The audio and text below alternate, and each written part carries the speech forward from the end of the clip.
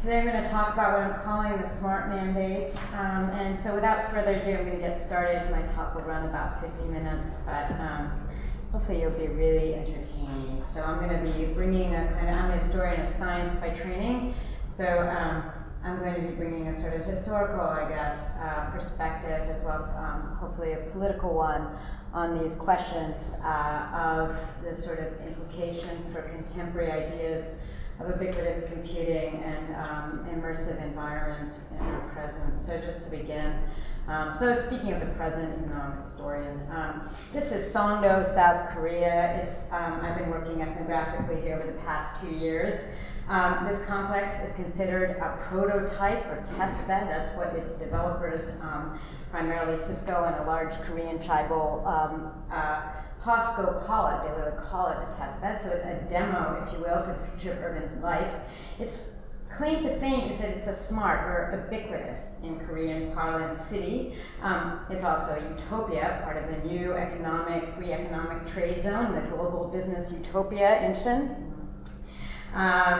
It's part of a new global infrastructure of territories, what we like to call in design and architecture spatial products, being rolled out and produced by high-tech companies and leveraged through finance capital, ranging from India to Ecuador to Africa. And these just are a range of other smart developments being currently rolled out primarily by Cisco, IBM, SAP, Siemens.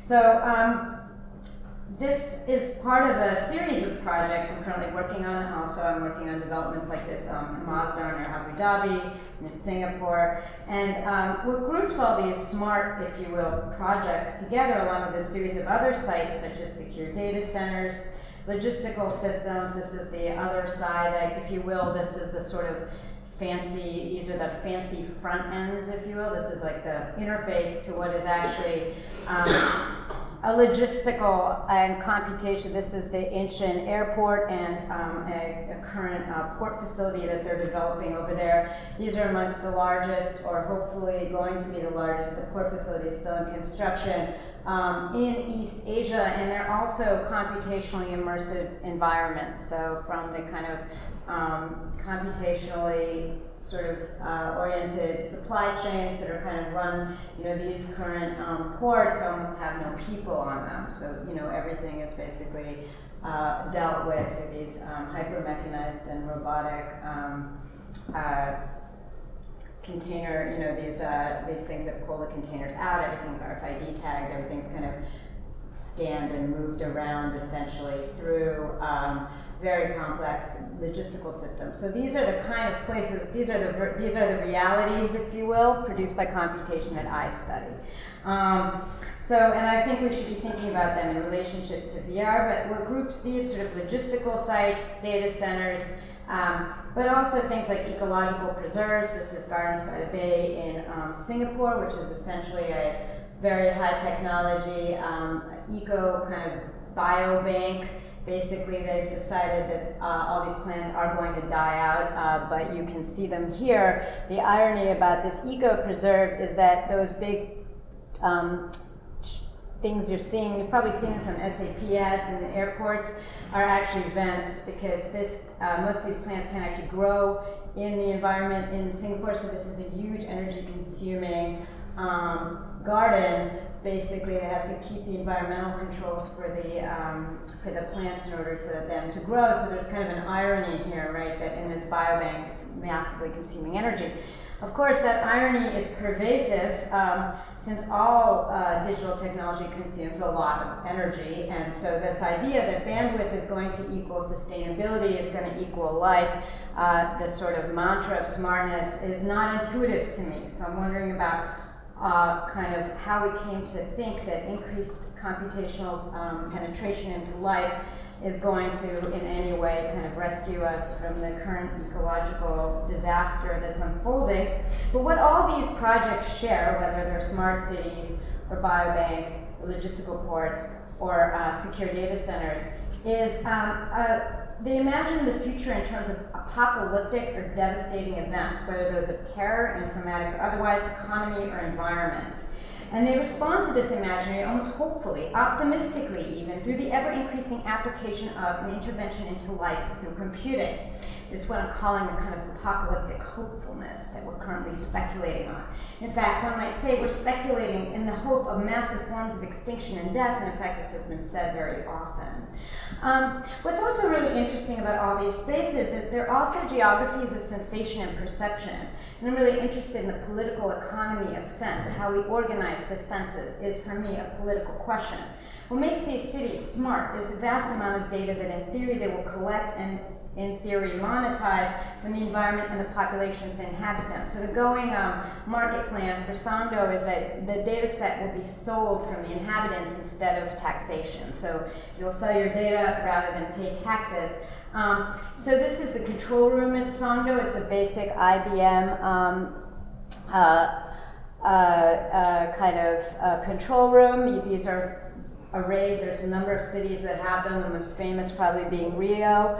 As you can see, it's the world as interface. And what's astounding about this display here is that these monitors serve no immediate function for human eyes. The engineers and administrators cannot apprehend or act immediately on these images. Rather, all this traffic, there's the traffic, environmental, CCTV data, is autonomously being analyzed by IBM software platforms and algorithms. There's simply too much data, and very often emergency systems for both water, the electrical grid, etc., for the transport systems will begin to act. If there's an emergency, they'll stop or start acting ahead of the ability for human beings to actually act. So there's a real question about what is this architecture doing? So what's the function of all these screens if they're not actually serving anything, you know? And this sort of kind of immersive environment where we're basically increasingly networked and engaging with our systems that we can't necessarily apprehend or understand, might be linked to other systems that we've talked about a little bit in this conference. For example, things like Google Glass, where the whole city, right, is this kind of immersive, interactive environment that you're constantly being channeled through, as well as other forms of labor. This is an analyst for the US military with an EEG being strapped on them, where basically the idea is that the analyst's brain gives us signals as to which image they find potentially important. A few milliseconds ahead of the time that it takes for the analyst to actually, you know, punch a button or consciously identify the image, and that you can enhance performance by 10 to 15% if you kind of directly link, if you will, into the brain to the analytic system. So these kinds of forms of labor are very interesting to me, and they're part of this kind of environment of perception that's included in thinking about ubiquitous computing. So one of the things, so in order to try and think about this sort of situation, how did we get to this place?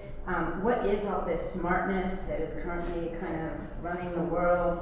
You know, what's going on? And if there's something really interesting about all this sort of speculation on the end, and it's that the end is never presumed to arrive. When asked about Songdo, which is largely kind of not that successful development financially, there aren't that many people there. But when I asked the engineers at Cisco and the developers, they kept just calling it a test, or an experiment, replicatable, in short, a demo.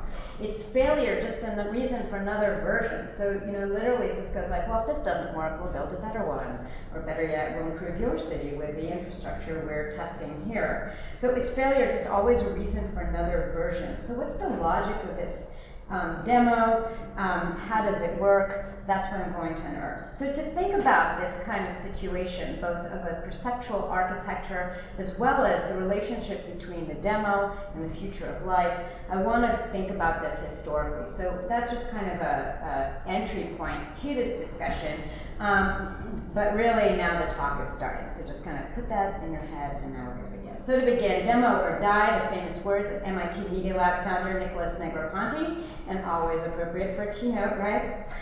These words gesture to a feature at the heart of my talk, which is the relationship between computer immersive environments and biopolitics, or even survival. It also relates to history itself of the demo as a form of knowledge and power. So one of the things we've talked a lot about is the transforming nature of science and ton of inquiry. So how do we think about the demo as itself, a kind of knowledge production practice? And what are the stakes of the demo? Stakes for the and stakes for the demos, which is to say democracy. What type of futurity is being produced through all this demoing and dying? And to ask about this demo and stakes, I'm going to start in a place that you're probably going to be like, what is she doing? But just bear with me for a moment, and you'll see where it's going. I want to open with one of the better, in my opinion, artistic elaborations of the idea of the demo or die concept. I'll just play this.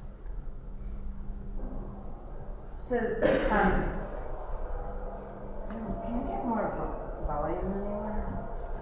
Well, okay, just imagine that this is really loud, but I do need volume at some point. But anyway. Put the microphone on the top of your speaker. Just push it down to your speaker on your computer. Well, it's hooked into the machine. I have to. Okay, thank you.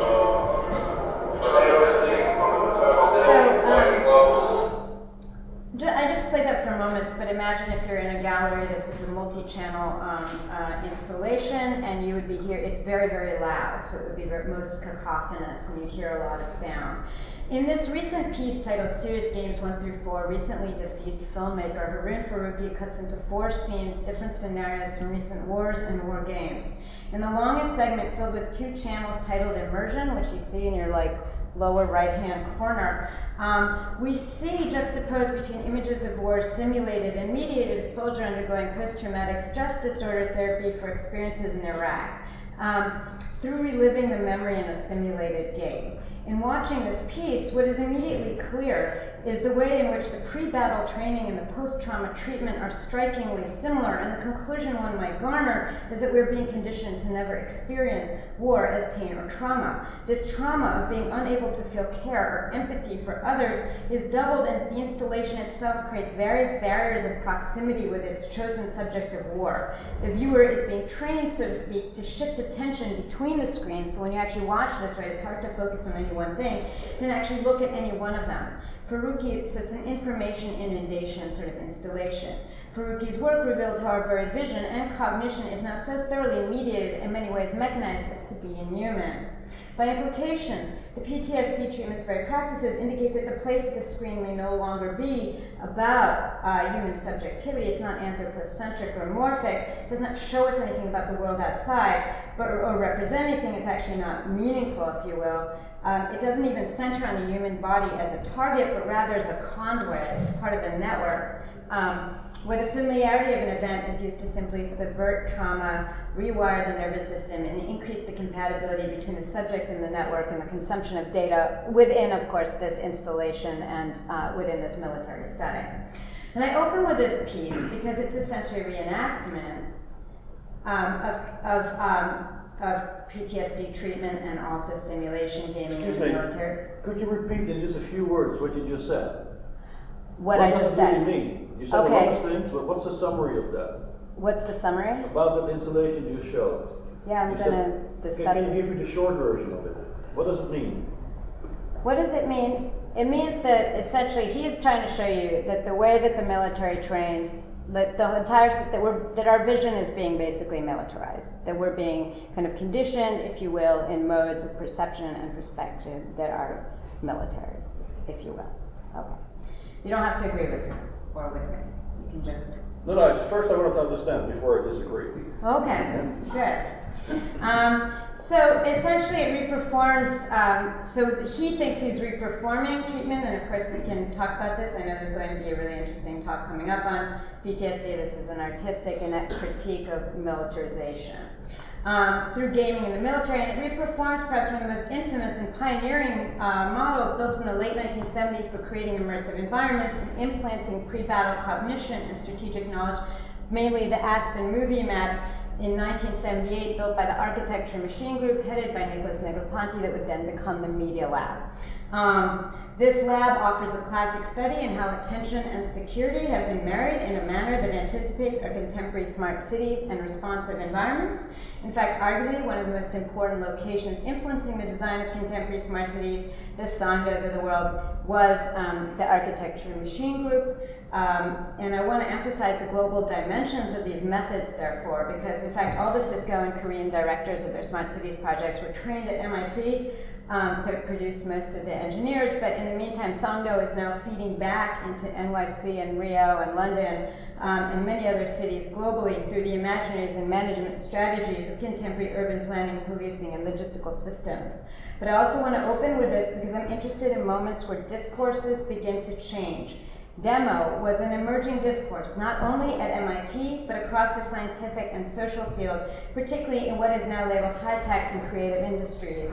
As a new mode of creating practice, a new way to inhabit and computing, a new model of knowing that also allows us to envision creating entirely computationally generated environments. And I want to talk about its logic. So if you're at a design school or even engineering school, right, we demo, we prototype, we do these things all the time. Versioning is kind of a given in the land of software. It's my contention that work on responsive environments in the 1970s, particularly by Architecture Machine Group, especially practices informed by cybernetics, reconfigured the idea and practices of visuality and cognition, how we see and how we think, in a manner that made perception and environment a medium. So many of the things that we've talked about as seemingly natural or automatic assumptions took a lot of work to realize. And that's part of my point as a historian. It is not at every moment in history that we consider intelligence to be networked or a matter of process, and it's not at every moment in history that environments can suddenly become interfaces or interactive. These took a lot of work. So the idea of environment as itself a medium, something material, abstractable, and technically replicable, is historically unique. And that this sort of history is separate from earlier histories of subjectivity and objectivity. In doing so, Architecture Machine Group was part of a larger movement that transformed how we know, epistemology, and what we know, ontology of both people and machines, to make us capable of envisioning what today we will often call clouds and crowds, epistemology of big data that we now accept as seemingly natural. As we shall see, and perhaps not surprisingly, biology, race, and sex play critical roles in conditioning spectatorship within these architectures. The Architecture Machine Group prototyped its conception of interactive and immersive media to engaging with race as a demo for the production of future responsive environments. Emerging the representation of race with the science of machines, the final effect is to insist not only on the limits of human vision, but to produce new ideas of species and territories, this governmentality that we're really interested in, linked to literally nervous stimulation and speculation, a kind of what I'm calling neuropolitical condition that goes beyond an initial biopolitical formulation of subject and population. So this idea of population as itself a constituent of media is something that I'm really interested in because it allows me to think about other types of machine infrastructures, not only grounded in the von Neumann machine. So that's something that I'm kind of working on, this idea of population as itself a medium. This work therefore poses serious questions, ones I hope to engage with concerning what is a medium or media object. And since we're discussing the erosion of the ability to witness or encounter other human or living things, what a critical practice might look like. So we're very interested in ethics here. So I want to understand what are the stakes for the demo for us, what are the stakes of living in these hyper-mediated environments in a moment when we ourselves are attempting to rethink what it means to be critical and what type of practices we have to develop to engage with this world, if we will, ethically, politically. So, demo or die. So here's an image again of the Aspen configuration. You can see an individual in a comfortable Eames chair playing the system. The system itself was originally built through a Curfew survey of Aspen, a fancy ski resort in Colorado that I've never been to, but I'm visiting now. Using gyro-stabilized cameras that took an image every foot traversed down this fancy place. It was a system working through Laserdiscs, a joystick, and sometimes a computer. Sometimes you could just press the screen. So it depended whether or not there was kind of a joystick involved. It would allow the user to traverse the space of Aspen at their leisure and speed. As you can see, it's multi-scalar. You see an abstract map on the top while you're actually traversing. Imagine, this is a demo, as the last existing demo of the actual system. So imagine if you were playing this, it would be like a first shooter game. You'd be going through it at your speed. You could stop, you could start. You could also go forward or backwards. You can navigate in reverse. There's sort of a temporality into the system. And you could also place objects into the space. So it's like an early SketchUp. As I mentioned, there's a scalar component. You can see the system do an abstract map at the distance on the top, while simultaneously navigating within the space. So it's multi-scalar in terms of kind of an effect. And the effect Negroponte said was to have so much recorded that the experience was, and I quote, seamless. And we might want to think about the design and what would constitute a sort of a reality effect or seamlessness in virtual reality environments. There are no computers to be seen. This is not a model. It is Aspen. As Michael Neymark, an artist who worked on the project, has written, and I've interviewed, and I quote, "Aspen is a verb, not a place. It's a way to live. It's a way to be in the world." End quote. This is the world as interface. Originally, the project was commissioned by the Defense Advanced Research Projects Agency, DARPA, of the U.S. Military Cybernetics Division. The military inspiration came from stories of the Israeli use of a simulated environment to accomplish the mission of saving hijacked Israeli citizens at Entebbe in Uganda. Not to be outdone by those Israelis, though, DARPA thought to do one better and not just build a fake environment, but actually simulate one. Plus, it's so much cheaper. And that's always an American investment. So the project, however, was not classified, and this feature recognizes another fact.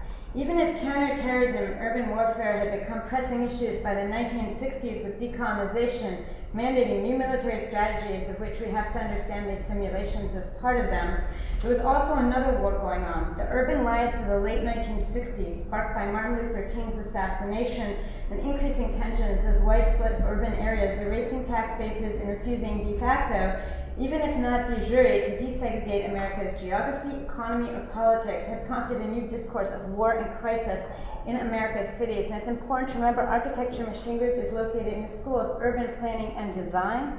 Media Lab actually emerged out of the architecture and urban design schools. And much of Negroponte's writing in his Architecture Machines and Soft Architecture Machines emerged was about urban planning and implementing computing into the urban environment. So there's an urban setting at MIT. Many of the planners were deeply engaged in the contemporary issues happening in the United States. But their urban planners and designers had long turned away, even before the 1960s, from discourses of the social to those of cognitive computing and communication science. Environments came to be understood to emanate from interactions between agents, so they took on a psychological property, and possessing an affective or cognitive character. Designers consuming these discourses increasingly have returned to personalization and interactivity as a solution to race warfare. So we kind of have to think about the emergence of sort of the idea of an interactive environment and personalization in relationship to these more structural transformations in political economy, race and class in the United States. The question of the social disappears here into the issue of information management, the result being the rise of the responsive environment, a term that Negroponte is often credited with starting, and is now a centerpiece of architecture and urban design pedagogy. So in almost any school you will go to of architecture design, you will have entire sections dedicated to interactive, responsive environmental design. So Aspen emerged as a solution, the supposedly first fully responsive environment, an individualized but networked way to negotiate space, a new form of life to answer perhaps to the seeming ruins of modern urbanity, a simulation that could become life itself. This model, as I mentioned, is now considered by many historians to be the predecessor of first shooter games, military simulation in both battlefield and PTSD treatment, and also systems like Google Earth, even though those are going away. So, and I also have to emphasize, while I'm using MIT as a case study, similar ideas of behavior, cognition, and machine-human interaction pervaded the human sciences throughout the 60s and 70s. So, demo or die won, but the world wasn't always an immersive demo. In the late 1960s, architects and designers at MIT, inspired by cybernetic ideas and also by artificial intelligence that kind of wavered between them, that machines, minds, and humans might be thought together, began asking how computing might aid design. From the beginning, the effort was to produce, in Negroponte's words, a conversation. computer intelligence and human intelligence were not initially supposed to be the same thing. Rather, they were supposed to be two different intelligences that could inform each other and make design go. Computers, Negroponte argued, should not replicate or automate what designers already do. So he didn't just want the computer to like render nicely. He wanted the computer to actually augment or transform how you acted as a designer. So he wanted that the computer could challenge designers to do things differently. So to start this conversation, at the point still under the influence of symbolic AI, influenced heavily by Minsky, and still married to ideas of language, perhaps representation, having machines understand, so to speak, what architects say, the group began its first demo. So this is an example. The first efforts for Architecture Machine Group came with Urban 2 and 5. You're seeing an Urban 5 setup behind me, which were block arrangement programs, or what we call micro worlds, which are highly delimited spaces with highly specified rules that would compare what a designer said and how they acted. The system had different states. I could be a therapeutic or procedural or whatever designer, and each of those states would constrain the kind of actions I could take. And this was like really baby. Today we would consider these systems, infantile and uninteresting, but at the time people were really excited. So the computer system was supposed to learn and monitor from the designer the relationship between the state, as I mentioned, that the designer chose, the kind of actions they took to solve a very simple design problem, moving a couple blocks around on the screen. And then there was also a questionnaire that designers would respond to. The system was essentially supposed to isolate and predict the design process itself. So the point wasn't that, oh look, you're going to be able to just simulate a house here. It was that the system would actually understand the design process and types of design. So you're focusing here on the process, that the system can anticipate types of design, what kind of designer would do, what kind of work a designer would do. So it was supposed to be sort of this conversation, not just the machine as a tool. Unfortunately, it didn't work very well. The system was not very full of play, in the word of its designers, and the interface was dull. But no matter for despair, for every failure is only a demonstration of why more technology is necessary at the Media Lab. Demos here don't offer proof of a nature outside the lab, but rather make the lab a world. They're evidence of nothing except the expectation there'll be another version of technology in the future.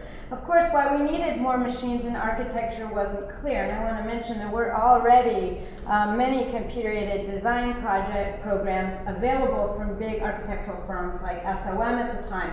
But Negroponte had this idea of the machine as actually learning or isolating the design process, not just serving as a sort of rendering tool. So one of the overwhelming assumptions about the demo as an epistemology, as a way of knowing, was the new idea that designers don't solve problems. They problem worry, to use the language of cybernetician Gordon Pask, that a British cybernetician, I might add, that was adopted by Negroponte. So now, instead of problem solving, we're going to problem worry. So we have to anticipate new problems as designers, maybe create new problems, not fix existing ones. This is a very new kind of preemptive design, very interesting transformation in temporality of design practice. This form of learning, and perhaps knowing the world, is historically specific. Designers like Charles Eames, who's a very, very famous information designer from the US, even in the mid-20th century, would talk about problem solving and constraints. This is an image of the design process by Eames for a very famous exhibition called What is Design at the Louvre in Paris in 1969. As you can see, design for him is sort of very bounded. You see these kind of bounded spaces between the client, the design firm, and the society. And sort of good design happens at the merger where all these things meet. So the network is really bounded in here, and problems have to be bounded, they have to be represented, they can't just be generated in an ongoing logic that extends the domain of design everywhere. Archmac's discourse separates wildly from this. Design isn't a bounded field, and it's never even clear who is the designer. Negroponte would talk about architecture without architects, right? He wanted everyone to be able, we're all designers now, DIY. Basically the idea is that design isn't a bounded field, and it's never clear who is the designer. And one wouldn't even ask the question, what is design? Whatever works. The epistemology of the demo thus has to be seen as part of a broader historical shift at the time, by now documented in many places in the sciences, but also it's important to think about engineering and design between ideas of absolute or positive truth, one best way to build something, and towards a focus on process and pragmatism. The demo's role is to produce problems that technologies can fix, to create accidents, if you will. Because we're problem worrying, we're not problem solving, but let's create some problems. So, demo or die 2. For more play, since this urban didn't really work very well, or perhaps accidents or disasters, in search for ever newer domains by which to apply computing to design, Architecture Machine Group turned to a new frontier art in another block world titled Seek.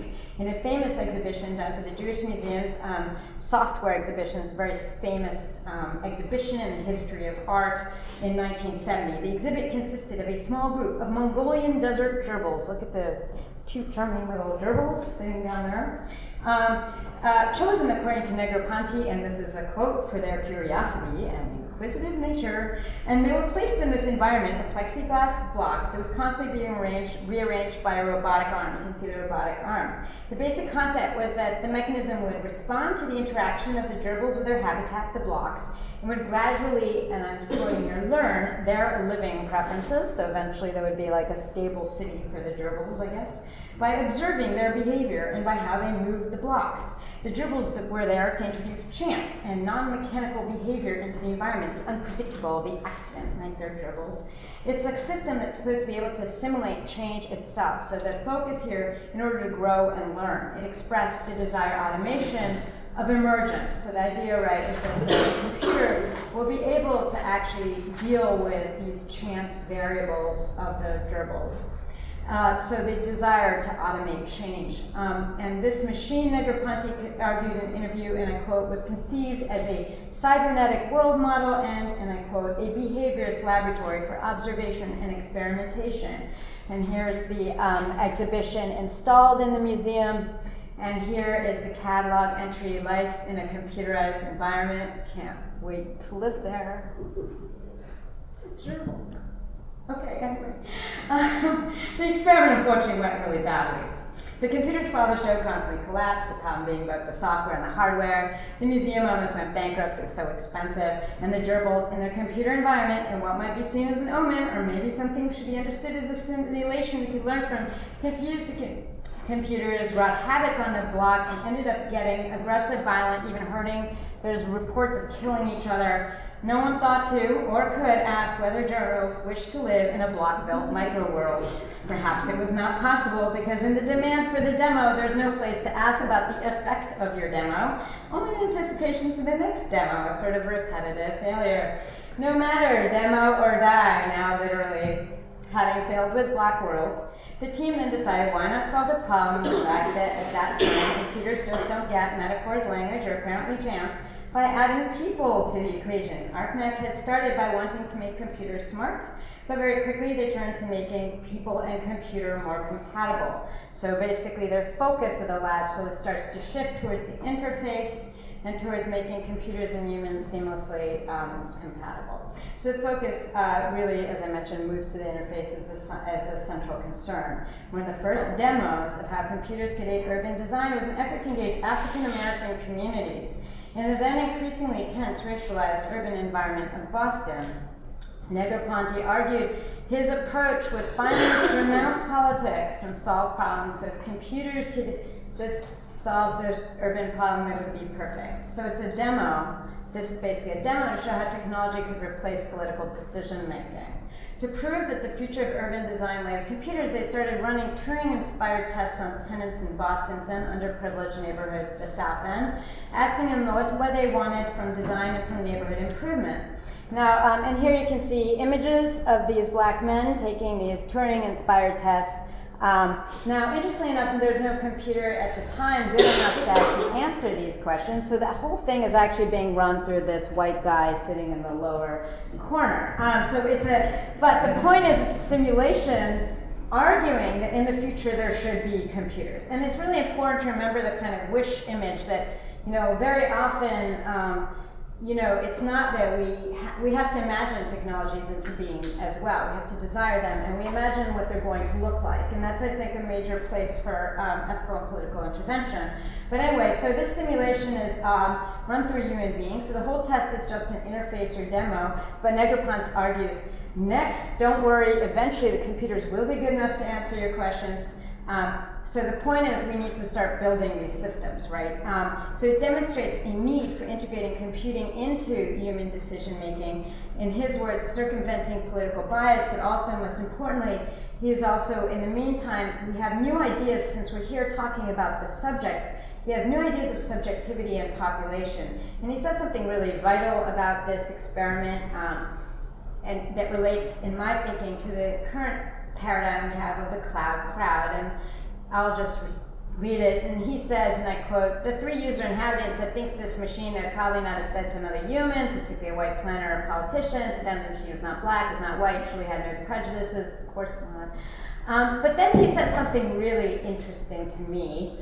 Machines would monitor the propensity for change of the body politic, and what would remove these machines from a brave new world is that they will be able to and must search for the exception in desire or need, the one in a million. In other words, when the generalization matches the local desire, are omnipresent, and they're like omnipresent, there's like barely any computers around yet, but machines will not be excited. It's when the particular varies from the group preferences that machines will react, not to thwart it, but to service it. So why do I care about this particular citation? What's key in this discussion is how ideas of norms and individuals becomes about capacities and differences. So this is a new type of machine that assimilates differences. It's the difference that's going to count, not the norm. So it's a new form of planning that's being envisioned here that will serve no preordained organization and constantly grows by seeking to consume differences or varieties into the system. It's a model that assumes that many different agents making minute decisions can collectively produce an intelligent or smart environment without consciousness. And the new idea of population as a cloud or a source of difference, in his terms, the propensity for change. The automation of emergence of change itself as the very site here of technical investment and design concern, and its attendant biopolitics, of course, there's, I think, things we're trying to develop here and try to understand. And then Negroponte goes on to say something else. So we have this new subject, right, or lack of subject, this population that's a kind of medium for change. But we also have a new idea of cognition. So what kind of smartness is he proposing? In his groundbreaking book, put out the same year, titled The Architecture Machine, Negroponte established sort of a new cognitive environmental policy, and he says something vital. So he opens the book saying that computer design cannot occur without machine intelligence. And this must be behavioral, and it must have a sophisticated set of sensors, effectors, and processors.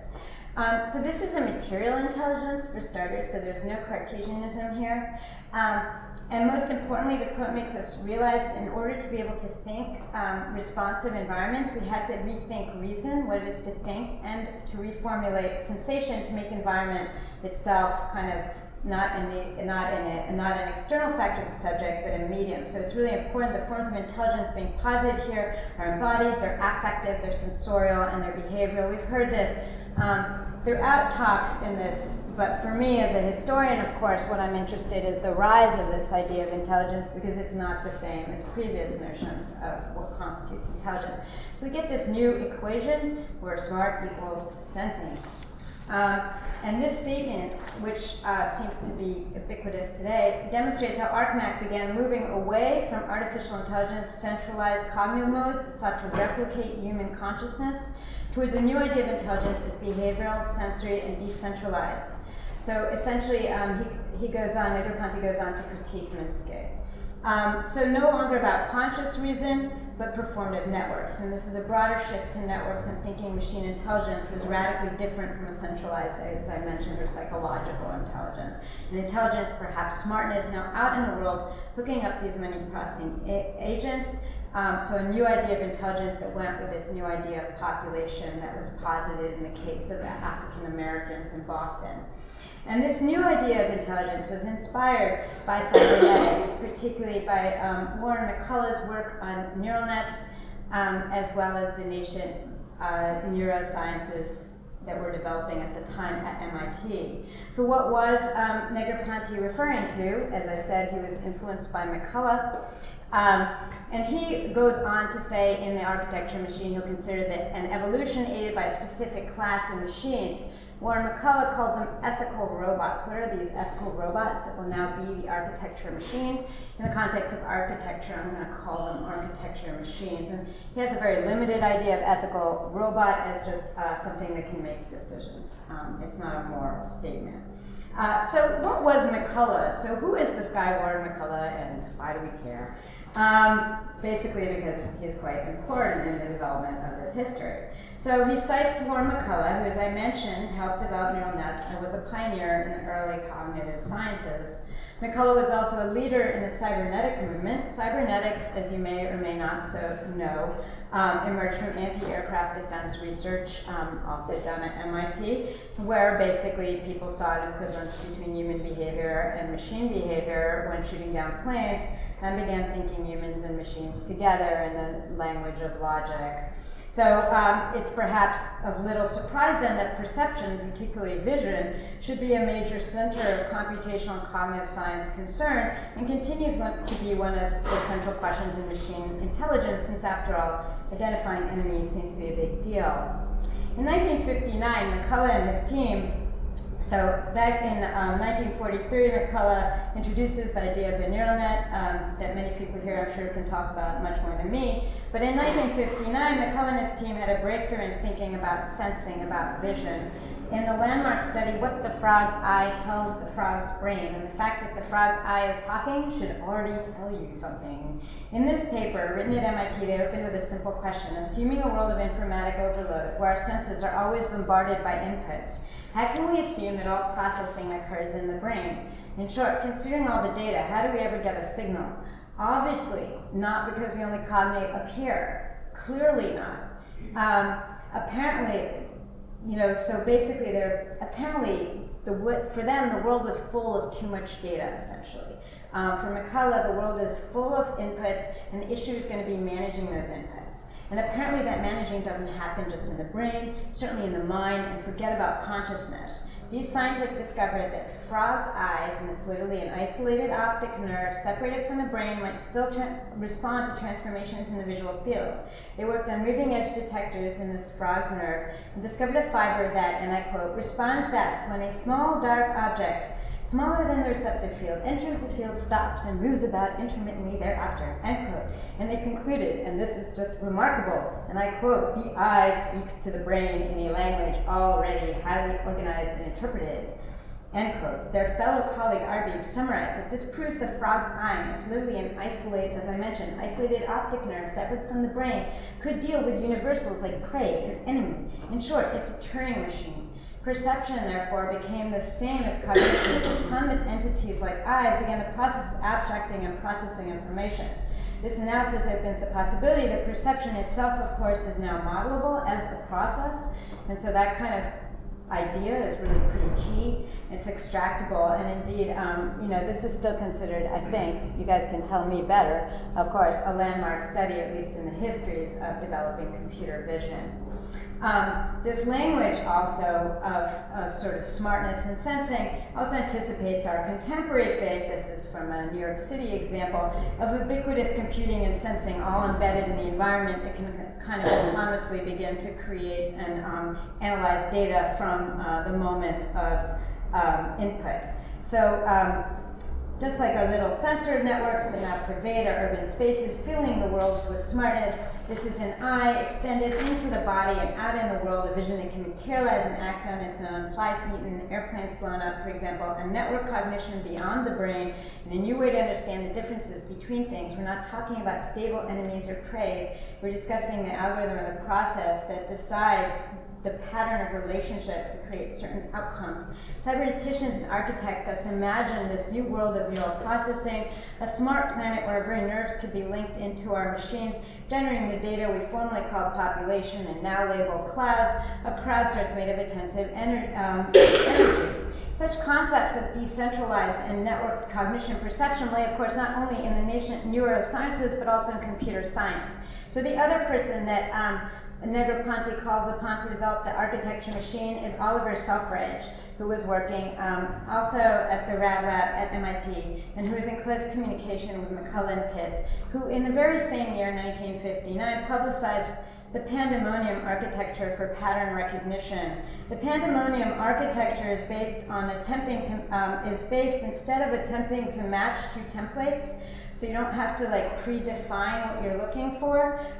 Instead, it's a world of what he called daemons, taken from the Greek daemon, which are like gerbils here to disrupt the linear and directed activities of humans, and today are understood as computer programs that run quasi-autonomously in the background. So they're not something that you're consciously in control of. So the idea was that you'd have these daemons that would operate in a decentralized manner in an architecture of parallel processing. Each daemon, and here's another example of kind of cute comic example of this architecture, each daemon has a task, and there are parallel daemons, and the tasks are built into tightly constrained categories. For example, recognizing letters, and here's the first set of letters that this architecture managed to identify as an A. One daemon deals with, so you have an input daemon that runs out into the environment to seek inputs, and those daemons deal with like very small parameters. For example, one daemon deals with horizontal strokes. So for example, this daemon, which is a neural net cluster, basically will emit a shriek whose intensity is proportionate to how closely the data fits its search and decision-making criterion. So it will shriek, for example, more loudly with letters A or T if it's for a kind of a straight line, and less so with an O or an S. At the next hierarchical level, the cognitive daemon would be attentive, so all these nets are firing, and whichever area of the architecture has the loudest shrieks or the most firing, the next level would attend to these shrieks and would assign a value based on the relative weights or intensities of the shrieks. Other daemons would be forming, and again, like I said, this is all happening in parallel, so there's disparate tasks at each level, subjecting the letter to grids of various types. And the data they gather would eventually be funneled up the daemon hierarchy until finally a judgment is rendered by the decision-making daemon according to the number of shrieks at different levels. So here reading can occur without centralized thinking, and intuitive actions appear as computers make decisions like eyes and gerbils and people through a new architecture of decentralized networking. The entire data set or the environment inhabited by the Pandemonium model is in this way rendered globally active through the busy presence of these other seeking daemons that are going out into the world seeking inputs. So it's entirely material.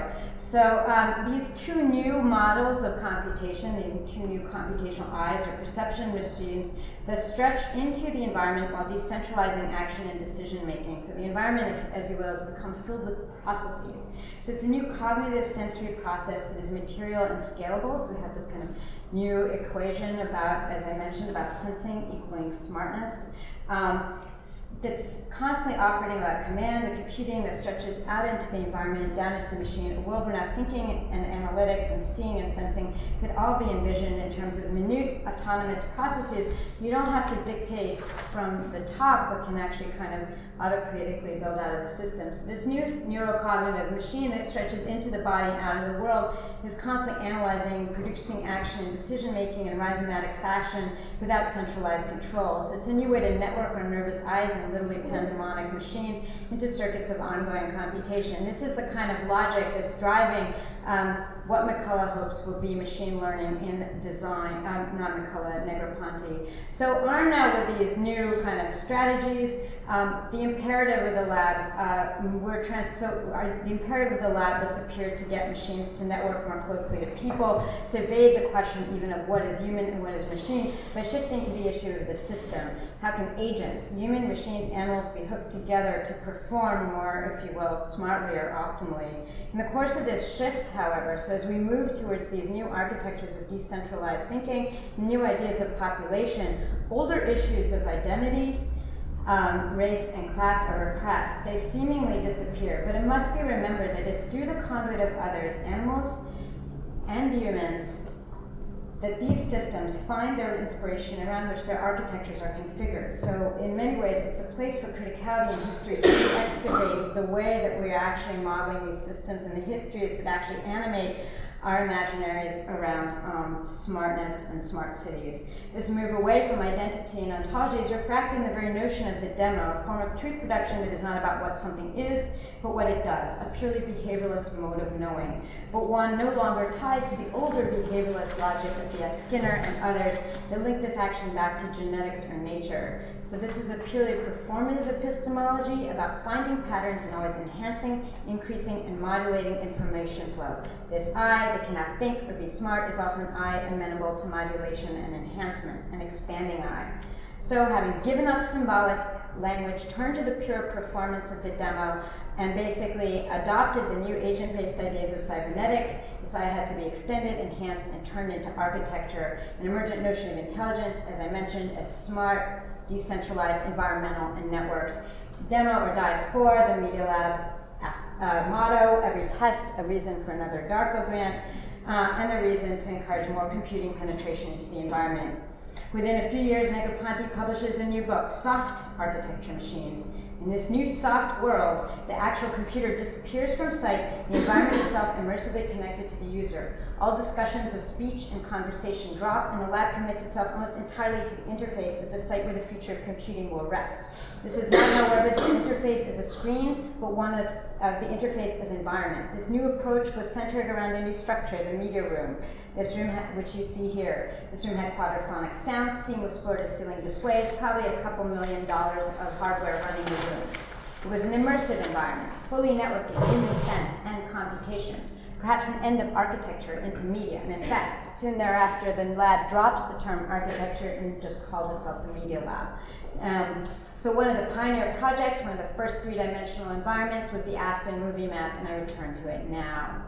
As the questions of race, urbanization, war, and society fade into the calm embrace of interaction, we're forced to confront what it means to live in this eternally extendable computer-enhanced world. What had started before, and therefore, as game theories around military concerns and then simulations of artificial intelligence has now become about total life. Concerns with language, symbolic thought, all replaced with affect and interactivity. Here, personalization replaces subjectivization, perhaps creating, to cite Deleuze, a individual non-conscious response becomes the focus. As we watch the map slowly unfold, the video enclosing us with historical distance, we can see the idea of a self-organizing system now networked literally into our attentive systems. The environment slowly spirals away into the affective space of preemption. We await the next bend in the road, even as the network remains invisible, the user both highly individuated and simultaneously constantly linked to networks of machines and media. If anything, then, the Aspen movie map cannibalized older structures of visioning. In gaze, ones of television, video, and cinema, it's still called a movie, in the interest of consuming the possibility of evidence or witnessing altogether. I might ask if this is the genealogical underpinning of what the anthropologist Rosalind Morris has argued is the narcissistic economy of contemporary warfare and torture. Under such conditions, circulating images do not produce evidence, proof, or emotional attachment, even if negative, only an imperative to circulate more images. Thus, soldiers who torture prisoners, for example, in Abu Ghraib, continue to circulate images of their work despite potential judgment by military tribunal without, in Morris's words, satisfaction on the internet. And we as a public see them, but only as an incentive perhaps to use Facebook or YouTube, and not as one might hope, as an invitation to action or commitment to stop these actions. So I'm trying to think here about the kind of incredible violence of these systems. And the ability to always feed the image of ourselves to ourselves in the near future will make it impossible to feel shame or remorse. Morris stunningly argues we cannot encounter difference. We cannot encounter the other in the field of vision.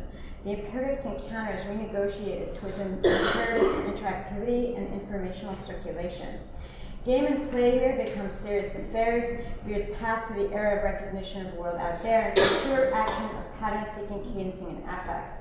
Perception and cognition are compressed into a single channel and agglomerated at the level of populations. Under such conditions, the screen does not, as I mentioned, serve any anthropocentric function, but rather serves to recruit the user at the level of nervous energy, literally, if we're thinking about how the nervous system's and our intelligences are being reconfigured, and psychic energies into the network. And the possibility of violence is escalated through the fact that we're ever more responsive, while simultaneously assuming the only political action is one of jamming or stopping the flow of information, usually through different forms of terror, both state and otherwise. This returns me, of course, to Songdo. Is it any surprise the city of pure interface rises up to agglomerate literally nervous attention in the interest of turning it into money? A direct conduit where every interface is only a form of practice to enter a network, not a representation of the world. As language is increasingly replaced by affect and the interface disappears entirely as we become increasingly directly linked from our neurons and optic nerves into our environments, this leaves me with some critical questions.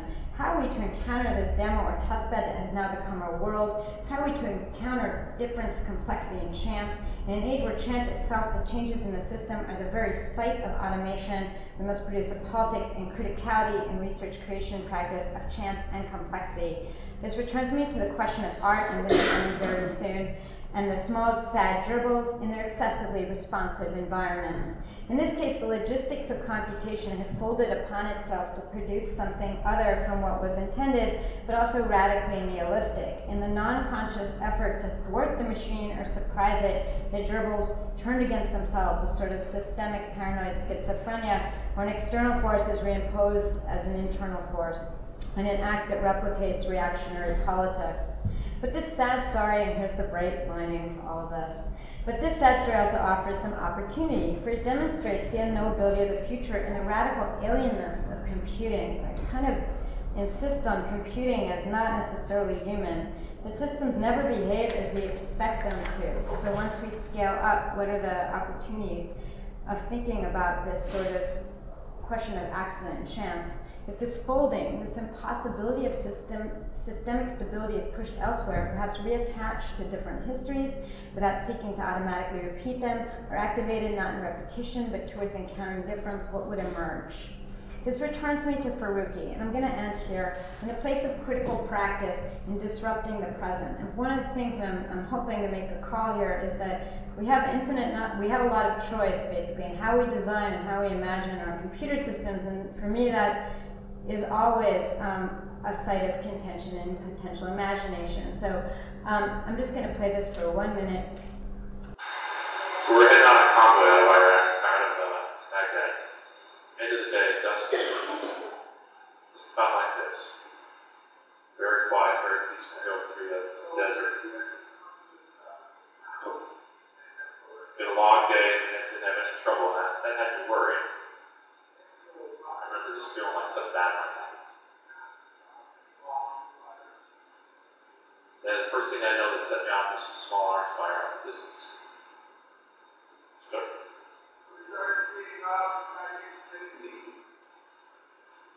I wanted to shoot back, but I didn't see anything to shoot at.